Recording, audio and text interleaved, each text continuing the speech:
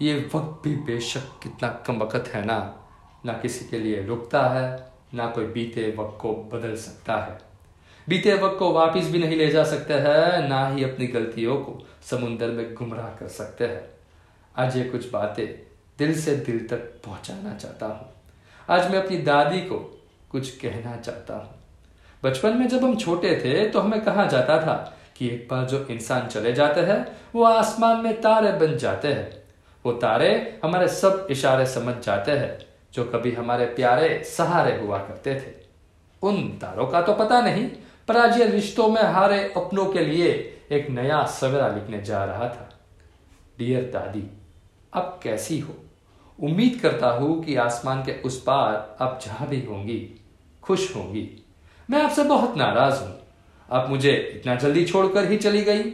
अभी अभी मैंने ये दुनिया अपने नजरिए से देखना शुरू ही किया था। जिंदगी की कमजोरियां, मजबूतियां, दूरियां महसूस करनी शुरू की थी। रिश्तों की गहराई समझना, अपनों की सलामती देखना अभी अभी मैंने पहचानना शुरू किया था। तभी आपके पुराने ग्रामोफोन और कुर्सी पर नजर मेरी ठहर गई।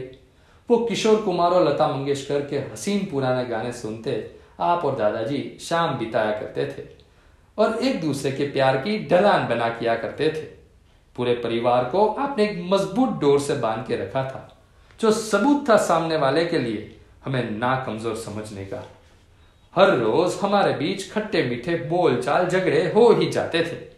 आपको देखना होता था वो स्टार प्लस का फैमिली मेलोड्रामा और मुझे देखना होता था कार्टून नेटवर्क। हमारे झगड़े के बीच हर बार दादाजी आ जाया करते थे, जो हर बार की तरह आप ही की साइड लिया करते थे। आप मुझे वो परिंदों की कहानी सुनाया करती थी, जो अपने परिवार के लिए कई कुर्बानियां दे दिया करते थे। वक्त चलता रहता है पर लोग बदल जाते हैं, रिश्ते वही रहते हैं पर निभाने वाले मुड़ जाते हैं, एक अलग ही रास्ते पर अपनी तकदीर से मजबूर। पुरानी ही सही, पर जब ये कहानी याद करता हूं तो दिल एक प्यासे की तलब में, प्यार के रेगिस्तान में भटक सा जाता है, जो रिश्तों की गहराइयों पर अटक सा जाता है। 3 जुलाई 2012, ये तारीख को मैं कैसे भूल सकता हूं? न्यूमोनिया का हैवी इन्फेक्शन हो जाने की वजह से आपको हॉस्पिटलाइज करना पड़ा था। उसी दौरान मैं स्कूल की ट्रिप पर कहीं दूसरे ही दिन निकल गया था। कभी सोचा नहीं था कि ऐसा भी कुछ हो सकता था, जो मुझे हर पल वापस घसीटे चले जा रहा था। ट्रिप से तो मैं जैसे तैसे आ गया था, पर दादी वो तो हॉस्पिटल में ही थी। उनको 11 दिन हो चुके थे वहां। न्यूमोनिया की वजह से जाने कितने और इन्फेक्शन हो चुके थे कि वो कुछ बोलने को तो दूर, सांसें भी मुश्किल से भरते दिखाई दे रही थी। उनको इस कदर देख मैं टूट सा गया। उनकी ये हालत देख खुद से ही खुद के दुख में जूझता रहा। बड़ी मुश्किल से आधी अधूरी सांस भरते वो कुछ यूं बोली कि शिवम, तुम घर के बड़े बेटे हो, ये परिवार को कभी बिखरने नहीं देना, अपनों का ध्यान रखना, वादा करो मुझसे। ये बात तुम्हें अभी नहीं 10 साल बाद समझ आएगी। इतना बोलते बोलते उनकी आवाज खुद से छूट रही थी। ऐसा लग रहा था कि वो गिनती की सांसें खुदा से लूट रही थी। उस दिन घर जाकर मैंने दादी की कही बात एक कागज पर लिख दी और उसे अपने बटुए में संभाल कर रख दिया था। 15 जुलाई को दादी का बर्थडे आ रहा था। बॉम्बे के बेस्ट स्पेशलिस्ट उनकी ट्रीटमेंट कर रहे थे। दूर दूर ही सही, पर उनको देख एक आशा की किरण दिखाई दे रही थी। पर वक्त अब काफी गुजर चुका था। अब तो इन्फेक्शन इतनी हद तक फैल गया था कि उनके एक एक ऑर्गन्स ने धीरे धीरे काम करना ही छोड़ दिया था।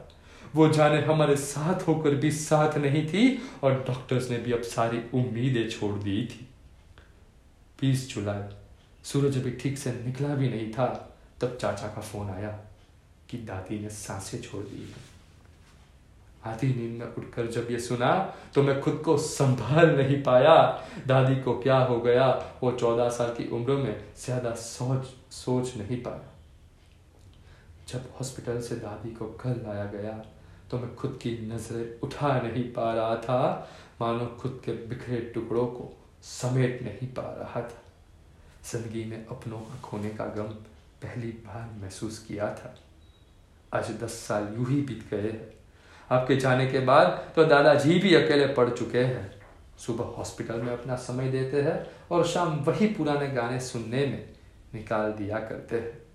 अब तो ग्रामोफोन भी पुराना हो चुका था और उसकी कैसेटों को भी एक अरसा हो चुका था। आज भी आपकी कुर्सी वहीं पर है जहां मैं आज दादाजी के साथ बैठकर और पुराने गाने सुन लिया करता हूँ।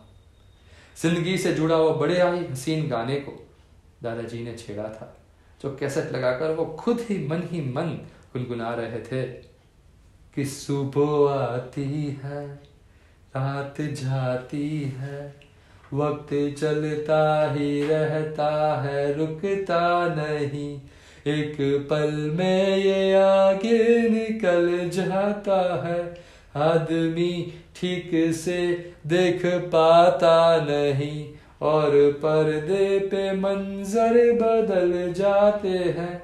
अचानक से वो ग्रामोफोन रुक सा गया, वक्त हम सबको फूक सा गया और हम झुक से गए। दादाजी तो सो गए थे, पर मैं वो दादी की कहानी और चिट्ठी देख रहा था। आसमान के उस चमकीलो तारों में उन्हें कहीं ढूंढने की कोशिश कर रहा था। उनके कहे वो हर अल्फाजों को खुद से महसूस करने की कोशिश कर रहा था। धीरे से लाइट बंद करके मैं निकल ही रहा था, तब अचानक से वो किसी कैसेट फिर से बजने लगी कि एक बार चले जाते हैं जो दिन रात सुबह शाम, वो फिर नहीं आते, वो फिर नहीं आते, जिंदगी के सफर में गुजर जाते हैं जो मकाम, वो फिर नहीं आते, वो फिर नहीं आते। Thank you.